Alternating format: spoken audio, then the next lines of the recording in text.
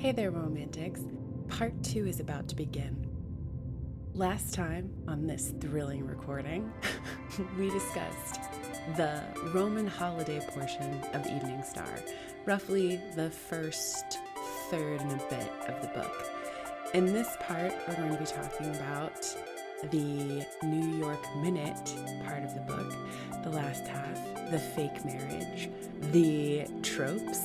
As a reminder of who our characters are, we have Gianna, the young woman whose mother, Aurora, sent her to Rome in the auspices of her weird uncle Daniele. And we have Alex Saxton, the tall American, which of course means that he's good looking. Do be on the lookout. We will have discussions of rape and violence, which we also had in the first episode of this two-parter. And with that, the thrilling conclusion.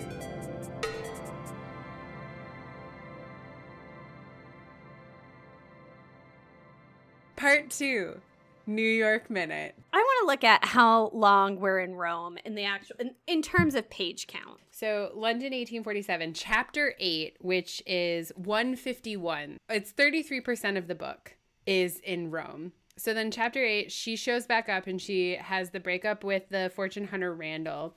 And then her mom is like, Gianna, you're changed.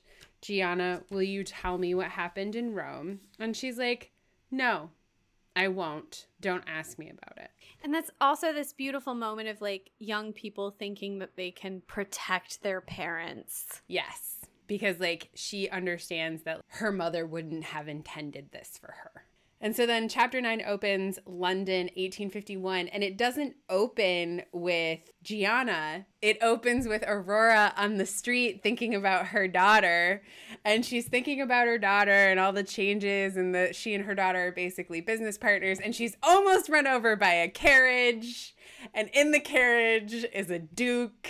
And that duke, we don't know he's a duke. He's just some guy. He's just some guy yelling at her about like being in the street. And then she's like flustered, and Aurora's never flustered. And then this guy is like, oh man, you got really beautiful eyes. Where are you going? Hello. Going my way? Yeah. And it's like this insane meet cute 33% of the way through the novel, not with either of our main characters. If this book had just ended and it was literally just about Aurora and the Duke, I would have been like satisfied. One of my notes was I sighed out loud at the end of chapter 9. Oh, yeah. Also, he's like the perfect Duke because he has this effortless amount of money, but he just says that. It's so honest. And she's like, I can't give myself to you because I would lose my standing as like an individual person. And he's like, manage my accounts. I'll set it up so that it's a trust for you and you alone. That's like, that's what money does, babe. What do you want? How very beautiful you are. Yeah. You go inside now, my dear, and rest. You are doubtless possessed of an exquisite calm, and I wish you to regain it. I love that part. You are no doubt possessed of an exquisite calm, and I can't wait to see it. I can't wait to see it. I know that you have all this inside of you. God, what are the other things that he says to her? Like, he's like, fucking, I don't care about anybody else. He proposes marriage to her on their first date. He's like, we have to go get lunch. I'll pick you up at 7 a.m. And she's like, for lunch? And he's like, oh yeah, my favorite place for lunch is 4 hours away. And they go to a private room and he just holds her hand and tells her how beautiful she is and how at his age he's ready to like, when you know, you know. Yeah, this is what I mean about like he's the perfect Duke. Guileless. I was thinking how we could fit the cargo hold of the Orion for passengers to America. Poor brutes, the Irish. What with the famine, they haven't much reason to stay, have they, my love? And did you solve the problem, Aurora? She shook her head, incurably honest. No, I fear that I was thinking too much of you. Most appropriate, for you were rarely out of my thoughts last night. You know who I am? Indeed. Do you not think that I would wish to know all about the lady I'm going to marry? Marry? And it is like, what are you going to do about the Irish family? Noted dupe. But that's the thing that I mean about this book of like holding two truths. Like calling the Irish poor brutes is a very specific language around that that's meant to be evocative, yes. Right? Catherine Coulter, I'm pretty sure she's American, yes? Yeah, I think she might even be Texan. Yeah, Americans are famous for many things. One of them is like our undying sympathy for the Irish above all other peoples, right? And so like you can think of like that's clearly intentional. Is what I mean to say. Like him describing them as poor brutes, right, is meant to be like, he's not perfect. Right. In fact, he has his wealth has made him ignorant. Yes. And he has no desire to fix it, which makes it a kind of gross negligence on his part. But look at how good he is in all these other ways. Right. Because she says, I own Van Cleve Enterprises, Damien, and she took a militant look, control all my businesses myself with my daughter's help. Excellent, my love. I am a very wealthy woman, Damien. I vowed long ago never to wed again and let a man control my fortune. Whatever do I do with another fortune? If you wish it, I will let you manage mine as well. I really have no head for business matters. A duke does not marry a woman of the merchant class, Damien, even if she is a baronet's daughter. I trust that you do not dislike men after your rotter of a husband. I am an excellent lover, so I have been told. That is plain speaking indeed. You are a woman of sense, my love. Why should I not speak plainly? My first wife, now happily in the hereafter, was a silly woman, vain and demanding, and an earl's daughter. I abided her because she did, albeit begrudgingly, give me children.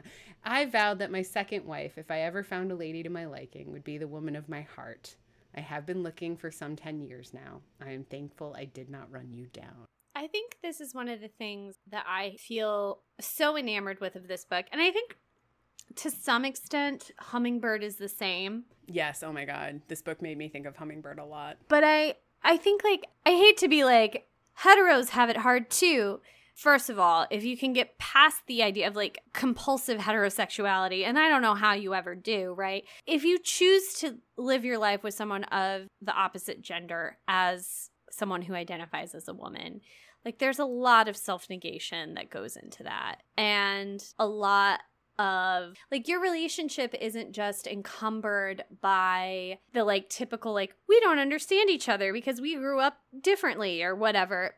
There's also like systemic differences and blind spots. And you have this specific narrative that you're constantly being fed, oftentimes, you know, often enough by romance novels themselves, of how, like, they're very bad, and then everything's fixed, and then you get married, and it's happily ever after. And there's something so satisfying about this book being like, oh no, like, it's always going to be a problem. Like, people are always idiots. People are always self-preserving. But there's something about someone who wants to try to make you happy. And there's something in the trying that first of all means that sometimes they'll succeed, and other times means that even when they failed, like, they get to try again, and that's up to you, right? Our heroine doesn't have a choice between two heroes, but I do feel like she has a choice to be alone. I also feel that way. And I think the thing that you just said about trying and maybe succeeding and then trying and maybe failing, but trying again, what was so refreshing and terrible and refreshing and wonderful about this book in 2021 is that in this polarized moment that we live in, I feel like when somebody fails, there's very little opportunity for a person to be like, oh, fuck, I stepped in it. I didn't know because that was a blind spot, and that's my own failure for not educating myself, but I need an opportunity to fucking fix it. And this book doesn't really have characters who like have that sort of come to Jesus of like, oh fuck, I fucking stepped in it and now I feel bad. But this book does have, like, even with the conversation that Damien the Duke has with Aurora, the shipping magnate, about the Irish, she is thinking about ways to make second and third class steerage more affordable for the Irish so that they can escape the famine. That is something that she has been thinking about since the first act. She's thinking about it both in a capitalist sense, but also in a sense that, like, these people need to get out because Queen Victoria isn't doing anything, and the only place they can go is America. And when he says, those poor brutes, he's not standing in her way, and he won't stand in her way because that's not what he's going to do as a character. But within the space of his ignorance, there is a space for him to grow because of her advocacy. And there are a couple of places where the book kind of gestures at that. Right. Where Alex Saxton has business interests in Atlanta in 1851 in the United States, which means that he is dealing with slave owners. Well, and he shares this because his pretend wife, spoiler alert, is reading Uncle Tom's Cabin. So this book sets up places where intervention can happen and never suggests that it does or does take hold, but opens up a space where it could happen. And for me, especially, like, it was so weird and moving to read a book that was creating space to have hard conversations and to have differing views without villainizing either party for villainous opinions. Yeah. There isn't erasure in this novel. Right. The weight, like, there's a moment when our heroine they're seeking out proposals. So her family's company lost a ship, which is a huge loss. And they now need to sell off part of their company, right? This is how our hero gets involved. And they have an initial offer, but the family finds out that the person who originally made the offer, right? Our heroine is like, yeah, let's take the offer. It's perfect. It's so low risk. And then her mother and her mother's business partner have to educate her about the fact that this person committed insurance fraud. And I felt like the implication was they committed insurance fraud on a slave ship. Yep. Also, this book 100% does the British thing where it's like, we did away with slavery in 1808 and the American colonies are going to keep their particular tipple. And we're going to keep supplying them personally and exclusively. Thank you. The royal family had the exclusive rights to making money off of African slavery for over 100 years. Prince William buys his sweaters. Yes, with that money. Also, they didn't declare slavery over in the colonies that they still owned in the Caribbean that were 100% selling to American assets and Brazil. So, like, get off your high horse about 1808, bitches, because we also banned the importation of slaves in 1808. But, like... Yeah. I went to the Haitian American Museum of Chicago this past weekend, which is a really small museum, but it tells the story of Haiti, the history of Haiti through artworks and objects. Really good. It also provides gallery space for Haitian Americans. If you're a Haitian American artist and you would like gallery space and you happen to be listening to this, they do quarterly exhibitions, but like that was a slave rebellion that turned into a national revolution, and it's not talked about, right? And it should be, because or the fact that Haiti sent soldiers for the American Revolution because they believed in freedom that much. Yes. And, you know, like, but that's erasure. I appreciate the fact that this book, where we see our heroines in this particular text, like, no, we aren't going to give money to someone who is making money off of slavery. And we are going to build our ships for the explicit purpose of, and everyone around them is kind of saying like, oh, yes, because the capitalist imperative, like, you can sell more beds, you know. Like, this book is honest about what it was and what motivates those changes under capital. And it was just, like, very refreshing. It was very refreshing because, as you say, this book doesn't lose its capitalist imperative, but it does say, like, it has that Reagan view of things. Capitalism can solve a problem, so they're going to solve the problem of the Irish famine by building better boats with more beds. But how can we do that with comfort, sanitation, and safety in mind? And so, like, this is like a compassionate capitalism that in the book is set up against a dichotomy of brutal and exploitative capitalism of slavery, insurance fraud that is 100% about the slave trade in Ceylon. And it's weird to read a book that is sort of explicitly not erasure, but also is like explicitly talking about how capitalism can solve the problems that capitalism created. And it's like...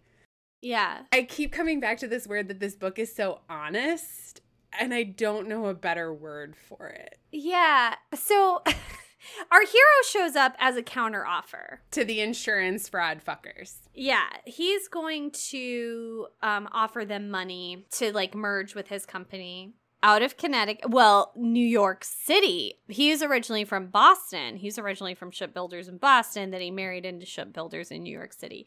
He arrives and we get this like parallel of the scene where our heroine watched him have sex, where he, through a stained glass window in the conference room, watches her hold court and then is like, oh, I recognize her. He becomes enraged. He gets himself back in order. Yeah.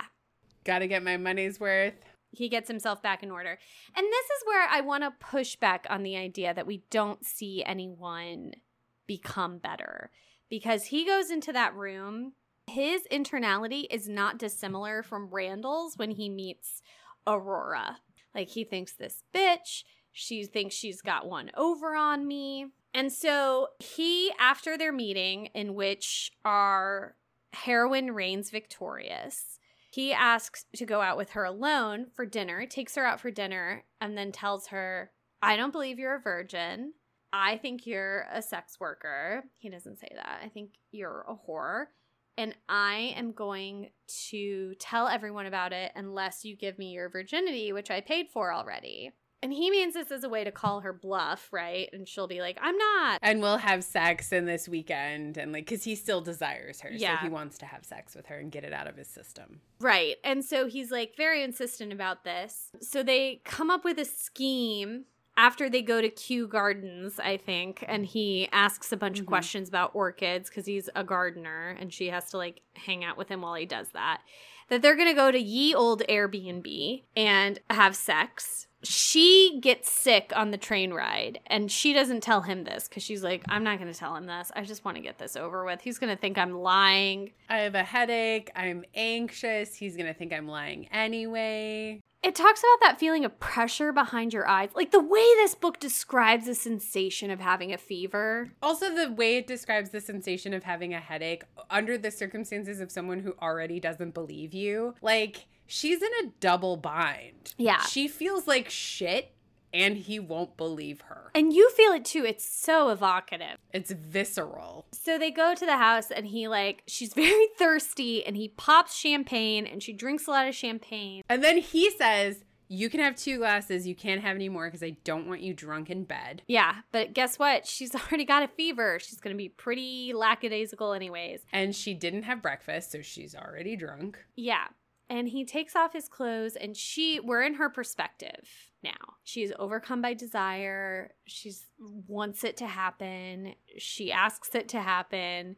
He penetrates her, classic, 1 minute man, and then realizes that she was a virgin. He says, oh shit, oh God. She's crying because it hurts way more than she expected because, of course, he literally did nothing to get her fire going. And then there's blood all over his penis and all over her thighs. Yeah, and he's like, oh God, what have I done? I called this bluff. Why did I call this bluff? Why the fuck didn't you tell me, you little liar? Oh, wait, I wouldn't have believed you anyway, and you did. Yeah. Also, like, I spent all this time, like, because we do get his internality as he's going into this first meeting where he then encounters his former nemesis. Where he's like, a lot of people would not take this person seriously because she's a woman, but I'm smart enough that I'm going to take her seriously. And she's done all of this. I should take her doubly seriously. And then he's like, I tried to have sex with you. So he has this moment after he has sex with her where he's like, oh my God, it's because I wanted to have sex with her. Who am I? And then he goes and finds a doctor, and the doctor's like, you're a monster. Yeah, we have a doctor. She has a fever of 104 and there's blood on her thighs. And he's like, we're newlyweds. And he's like, you couldn't keep it in your pants and she has a fucking fever? Fuck you, guy. You're disgusting. I loved the doctor telling him that he sucked. Yeah, she tried to escape and she just collapsed on the beach. It was awful. It was awful. Classic romance novel, terrible first sexual experience. Absolutely a Kathleen Woodiwiss situation. But from that, we get his perspective of like, I have done something wrong. There is something inherently bad in my perspective, inherently broken. He reflects on the fact that he wanted to keep her as a mistress and like what that would even mean for somebody. That seems like the best solution in a bad situation. Like he has all of these thoughts and then he's like, I know, I'll marry her. Which is like, here's what I can do with the tools available to me in this moment. It's very much a Gaston at the end of Gigi, where she says, I would rather be miserable with you than without you. I'd rather be weeping in a Rolls Royce than giggling on a bicycle. And so he's like, this is great. Yeah. So he's like, we're going to get married. And then she fucking exits stage left, escapes the Airbnb and is like hiding for the next 8 weeks, which is awesome.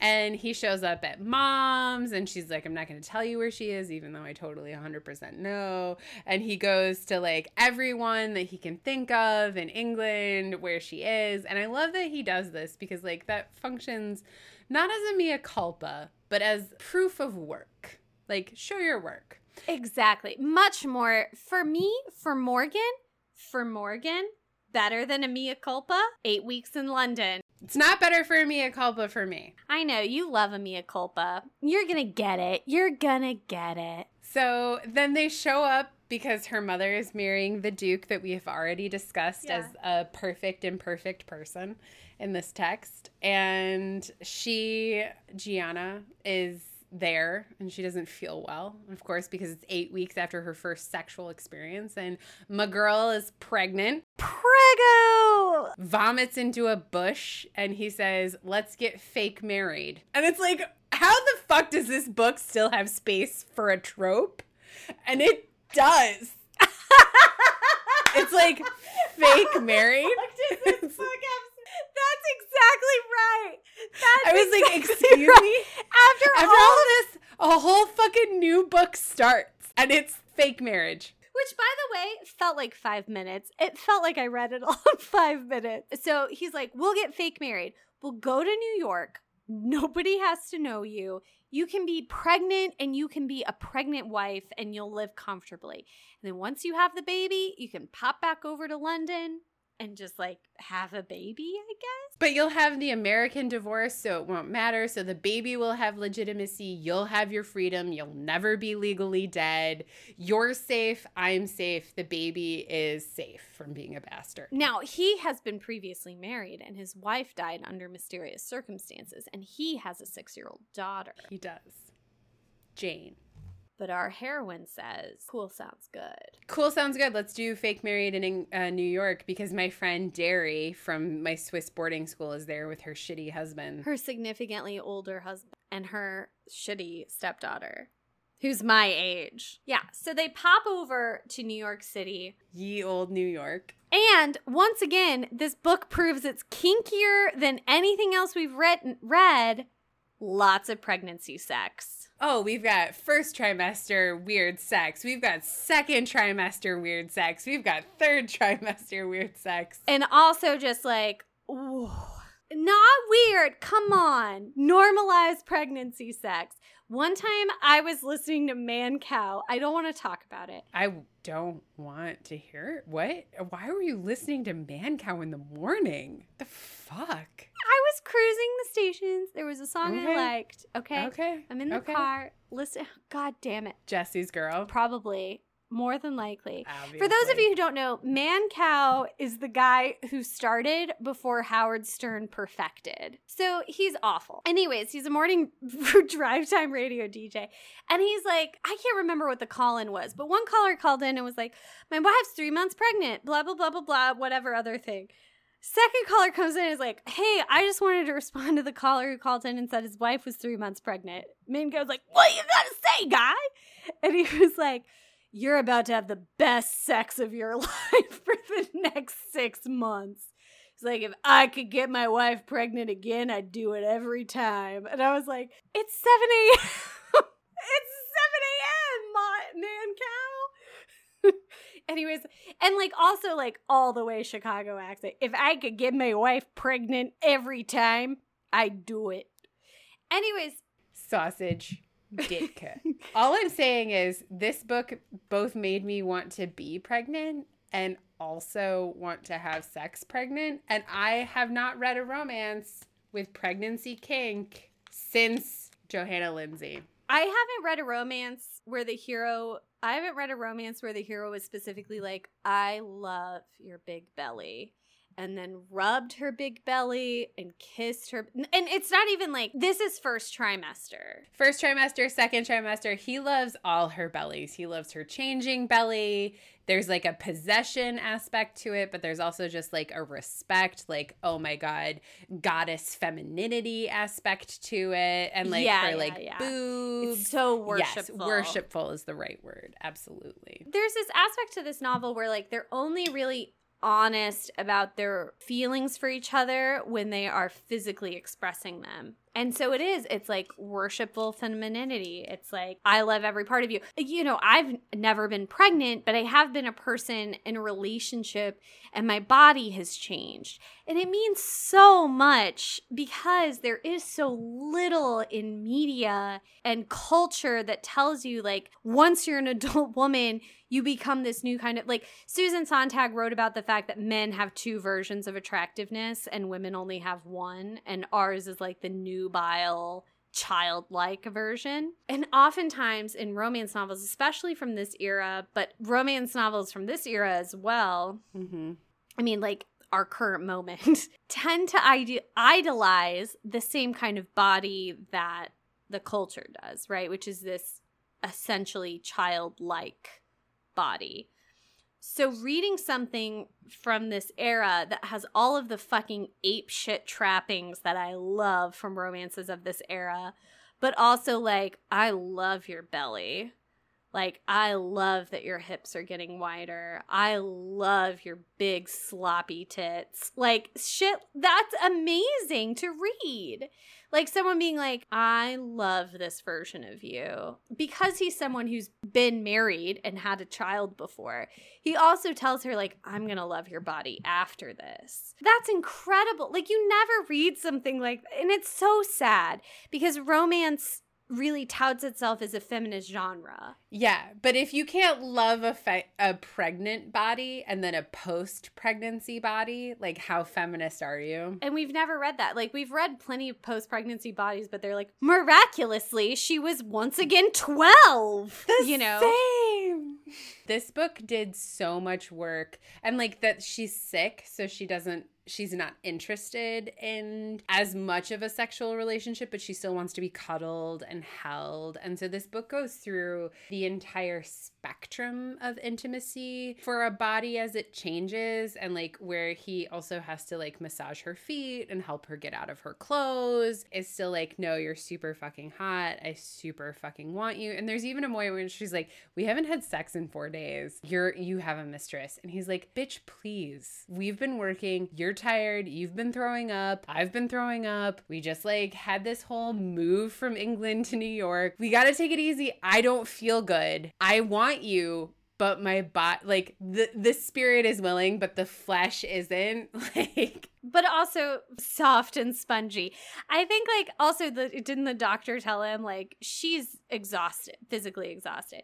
So what do? Gentle spoon lovemaking. Yeah, gentle spoon lovemaking. When's the last time that we read sex where like everyone was on their side and it was like morning but soft? Listener, it's not even the first time they have spoon sex. The first time they have spoon sex, post-Thanksgiving. Spoon sex is national holiday. It's a true story. True story. Even though Thanksgiving was not a national holiday in 1851. Yeah. Historically inaccurate. Fuck off. Fuck you, this book, for having these fucking inaccuracies in your otherwise really good text. And it's it made me so mad for some reason. It was very distracting for like such a well-crafted text. I'm like, you didn't have to get this wrong. Why did you choose to do this wrong? In film studies, there's this really big deal article that ran in Cahiers du Cinema about Birds, The Birds by Alfred Hitchcock. And it matters a lot. However, you realize now in our day and age that the person who wrote it got it wrong. Andre Bazin got it wrong because the only time he could see the movie was when he went to the theater. And he saw it a lot in the theater. Nowadays, if you're a film student, you like can watch a movie and pause it and pause it and pause it, and you can get the scenes exactly right. And there's this slippage in this article where it's clear that he's projecting what he wants the movie to do onto what the movie actually does. And now that we have our Blu-ray players, we're all like, this is incorrect, but it's still right. The feeling that it evoked is correct, but yeah, it's correct. I have a hard time with that. I'm always like, oh, like, first of all, how can you think to Google every single, like, you know, I had this problem with Ties That Bind, where I was like, Rainbow Coalition was founded in Chicago, right?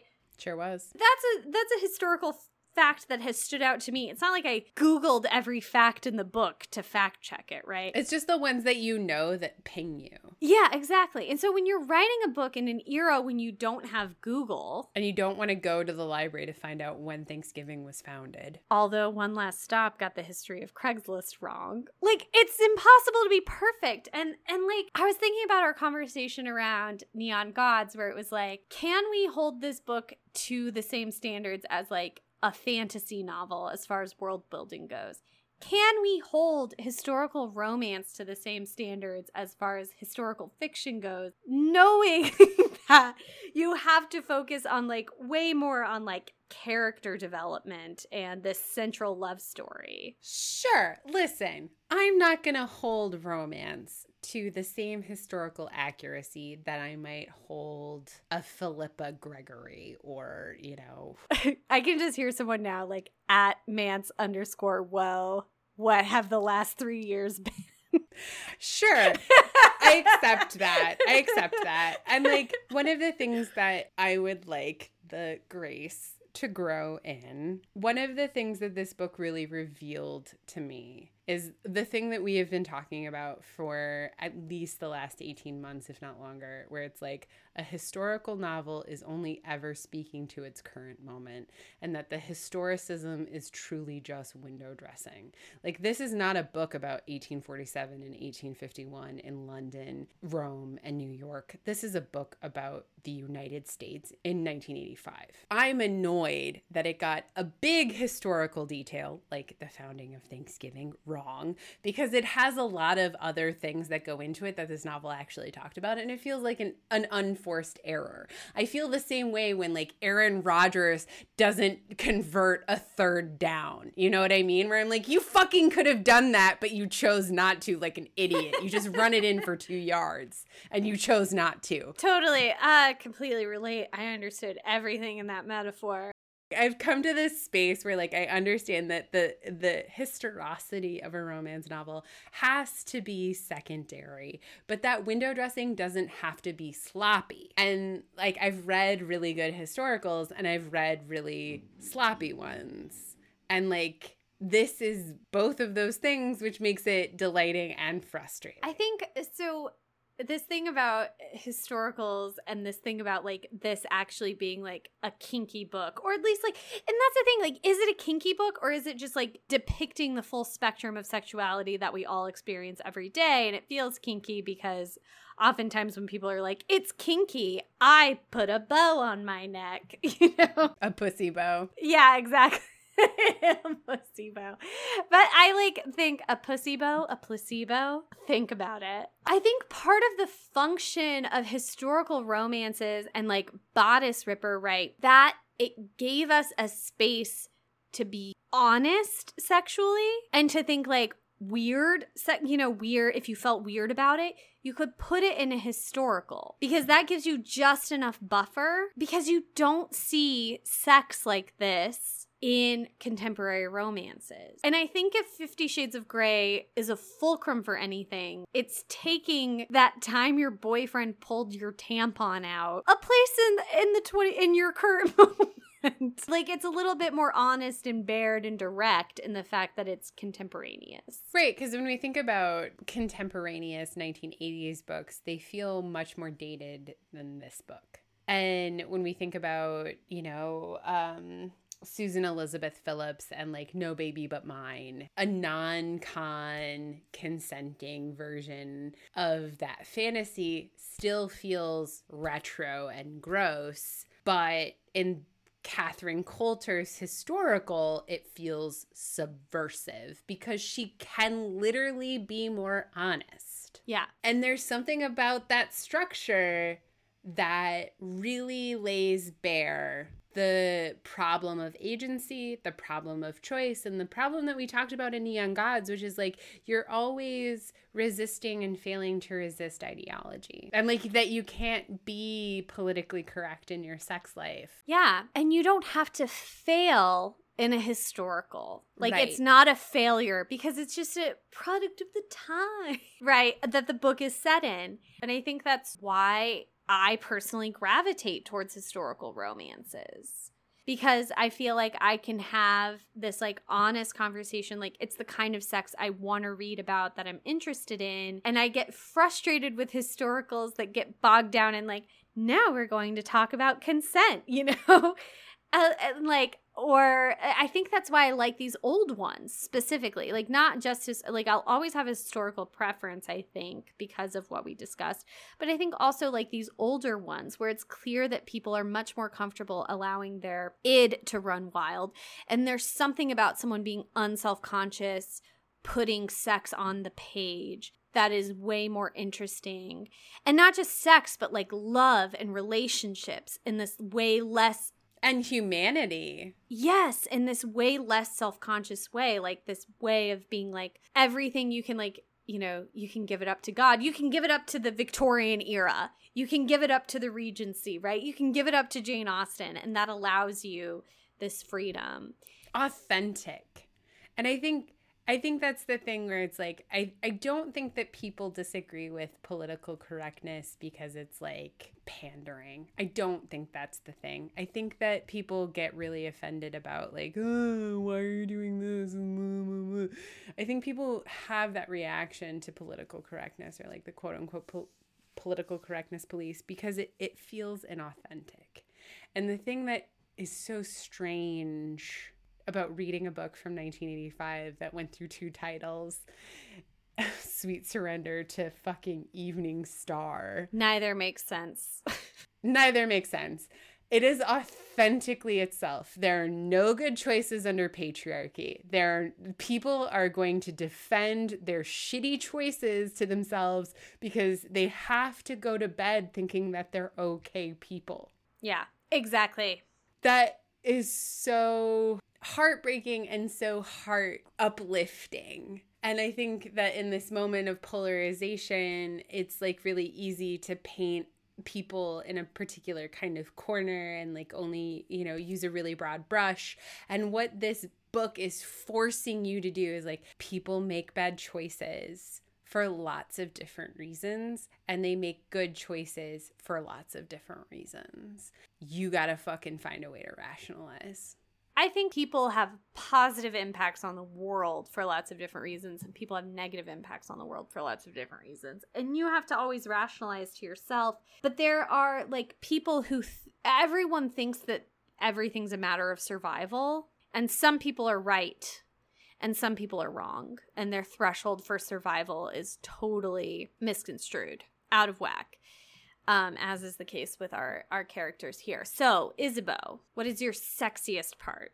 Just to like flip the ship around, because I've already talked about my sexiest part. Listen, that scene where Alex Sexton throws that sex worker's legs over his shoulders is undeniably the sexiest part of this book. But for me, if I can't choose that, which is 100% my first sexiest part, my second sexiest part, the scene where she's in her second trimester and she's like super horny and she's like, we need to have sex, and he undoes her dressing gown and does the worshipful thing at her collarbones, at her breasts, at her belly, and then like does the whole thing, and it talks about her pubic hair and her knees and the back of her legs and like the way that he interacts with her body, and she's like, I'm too heavy, and he's like, yeah, shut the fuck up, I'm gonna carry you until I can't, and like it's not gonna be this baby that does that. What is your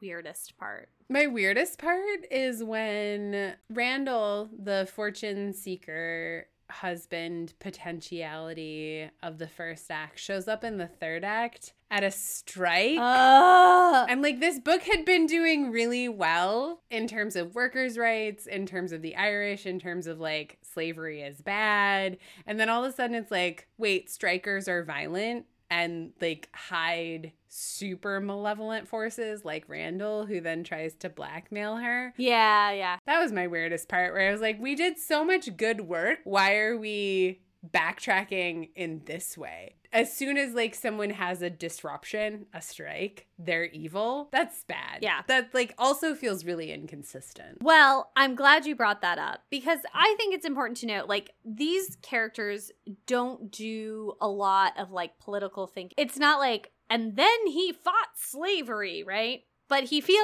made to feel a little bit self-conscious about his businesses by his wife, and that's acknowledged, right? Mm-hmm. So it's not perfect. It feels, like you said, authentic. It doesn't feel like providing lip service or like some kind of fantasy, right, about a historical. But the workers shit is where the Reaganism really comes out. So our heroine finds McCormick's wheat thresher at the London World's Fair, and she becomes obsessed with it. And she's like, we've got to give him money. We've got to build these wheat threshers and we'll make back our investment. And nobody wants to give her money because McCormick has like burned so many bridges. McCormick was a Chicagoan, and she is like, no, I'm going to like give him money. And she finds out that the workers in Chicago are on strike. 1851 is a big year for the May Day strikes here in Chicago. Hell yes. Classic us. And so everyone's like, we're not going to give you any money. Well, guess what? She gives him money that's loaned to her by Derry's husband, who is her pretend husband, Alex's like rival, because he wanted to marry Alex's first wife, whatever. So he gives her money to spite Alex, and it looks like he's about to gain 25% equity in her mother's shipyard because of this. And then, glory be, McCormick is able to move his manufacturing to New York City, where there aren't workers' strike, but we are pre-Triangle Shirtwaist Factory disaster. And she runs to the shipyard. And she runs to the shipyard to tell her pretend husband the great news, because she's so proud of the fact that this developed. And like, just like you pointed out, there's this idea of like, striking workers, shady business. It has absolutely no worker solidarity. Like, it's going to talk about like the Irish famine, which was actually a construct because the English wouldn't, like, the only crop that was affected were potato. The English landowners could have saved lives, a quarter of the population of Ireland's lives, by allowing them to consume crops other than potatoes that they were able to grow themselves, right? So that's a constructed famine. That is a genocide. Then we have a genocide happening of slavery because human life is turned into chattel. That is undermined in the text. And then we get workers' right, which is like the right to not be killed for your labor, by your labor. And then it's like, hurrah, we've overcome this. And it undermines everything else that's happened in the book. And it happens in the last fucking act. So she like runs to the shipyard because she's so excited and she's third trimester. And then a shipmast breaks and barely avoids it. And Alex becomes enraged that she came to the shipyard in her delicate condition. And he screams at her, and he's always like jokingly threatened to beat her. And now he's like, which isn't very funny, but now he's like, I'm really gonna do it. And she's like, all right, I'm gonna leave you. And then he shows up and she goes to a hotel in order to board a ship to England before her baby is born. And then he turns on the gas lamp and is like, I'm here. I bribed the hotel manager. Guess what? Secret is, I love you. That's the ending. That's the end. She delivers that baby safely. They get married for realsies. Maybe if the labor strikes hadn't been the complete hinge on which the happily ever after turns. Yes. I would be like, so it was just a weird part. But now I'm like, it's a weird. Now the whole book is a weird fucking book. Because, like, if you can consistently be realistic about, like, these are good people in bad times, right? And be like, oh, he has to justify himself to himself about working with slavery, but his wife is confronting that. And so we see the potentiality for him to change, right? Even if it doesn't happen on the page. Nope, they're both just fucking psyched that they hired a bunch of scabs to build wheat threshers. They sure would. Also, the McCormicks would go on to found the university that you and I met at. Yeah, that was my weirdest part because I also think that it really undid the excellent work that Kathleen Coulter did about sex work in Rome. Because, you know, worker solidarity is seen as dirty, dangerous, and potentially violent. And it's like, yeah. Workers are just really trying to organize against their own exploitation and death, so... Yeah, let's talk about that fucking cognitive dissonance where it's like, here these women are trying to do the best for themselves, and sometimes they make it work, and sometimes they only make it work long enough to get out. They're all coming from bad situations and trying to improve their lives and trying to survive. But fuck all these people who work in the iron factories in Chicago. Yeah, fuck those people. Because they're just interfering with business and, like, brilliancy and ideas. Yeah, no, and especially with the conversation around Aurora Van Cleve and, like, her building of the shipping business, it was such a wrong note in the third act. Yeah, that was my weirdest part. Well, what else can we say about Evening Star? Here's the thing about Evening Star. This is a book I will think about for a really long time. This book operated for me in a space where, like, I wanted to talk to everyone about it. Like, I wanted to talk to my mom. I wanted to talk to my sister. I wanted to talk to my brother-in-law. I wanted to talk to my hubs. I was like, I have so many thoughts.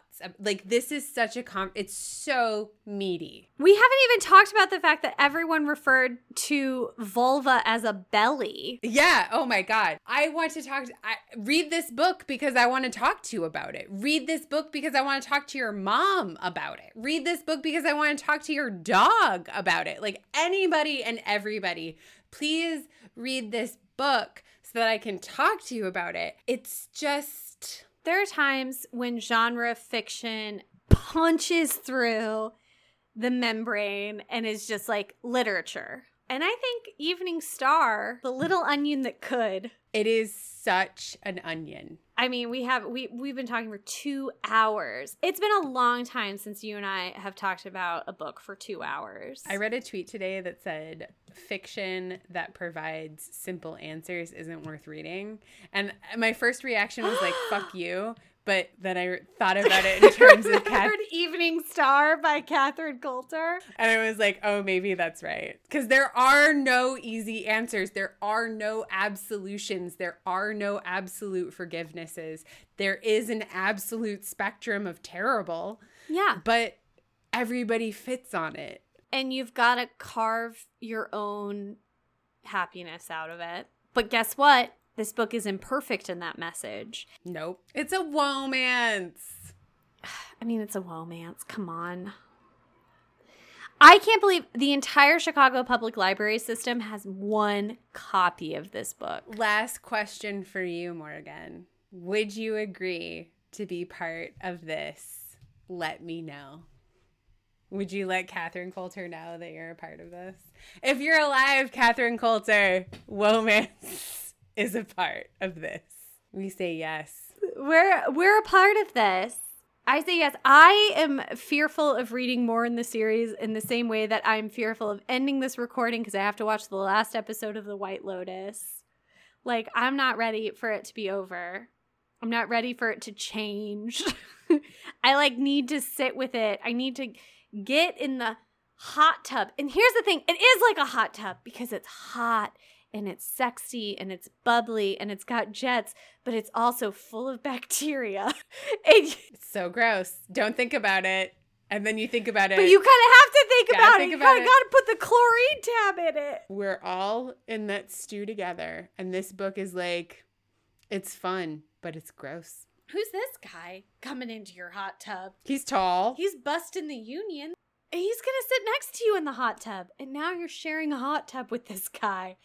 And it makes it a little bit harder to enjoy the hot tub. that here you are. It's a romance because it's messy. And at the end of all of this, when we say loosen your stays, we mean don't take yourselves too seriously. We mean don't hold yourselves to standards that you can't maintain, that others can't maintain. When we say loosen your stays, it's not a fun pun on a historical novel. We're actually talking about the ways in which you need to expand your chest so that you can get a full breath and look at yourself critically and full of both abnegation and gentleness. And in that way, we also say loosen your stays. But never your principles. Mwah! Oh my God, that was beautiful. Woly guacamole, everyone. Thanks for listening to another episode of Womance. Womance is hosted, produced, and edited by my friend Morgan. And by my friend Isabel. Our logo artwork is by another friend, Mary Reichman. You can find her on Instagram at m.reichman, spelled REISCHMANN. Original music by Nick Gravlin. And our webmistress is Jane Bonsack. They're the best. You're also the best. We so appreciate your support by listening. Please consider taking this to the next level by following, rating, and reviewing. We read every single review. Or even check us out on Patreon. If you'd like more woe in your life, you can connect with us on Instagram at Womance and on Twitter where we are at @mance_woe. Or you can find more episodes and content at womancepodcast.com. If you have an idea or just want to reach out, please email womancemail@gmail.com. We'd love to hear from you. Womance is a part of the Frolic Podcast Network. Find more podcasts to add to your romance collection at frolic.media/podcasts. Until next time. Hi, gang. Morgan and Isabel here to share. We are looking for a new member for the Woe team to help us edit and cut episodes. If somebody you know or you yourself has experience with editing podcasts or even music and is interested in adding us to your portfolio, please reach out. Email womancemail@gmail.com with the subject line editor. Pretty basic understanding of sound editing software is a good starting point. Yeah, we want this to be mutually beneficial, meaning we'll be able to offer some compensation for your time and are open to supporting any creative goals you have and see how we can work together. Again, email womance, that's WHOAMANCE, mail@gmail.com with the subject line editor. Mail as in mail a letter, not mail as in Mr. Looking forward to hearing from you.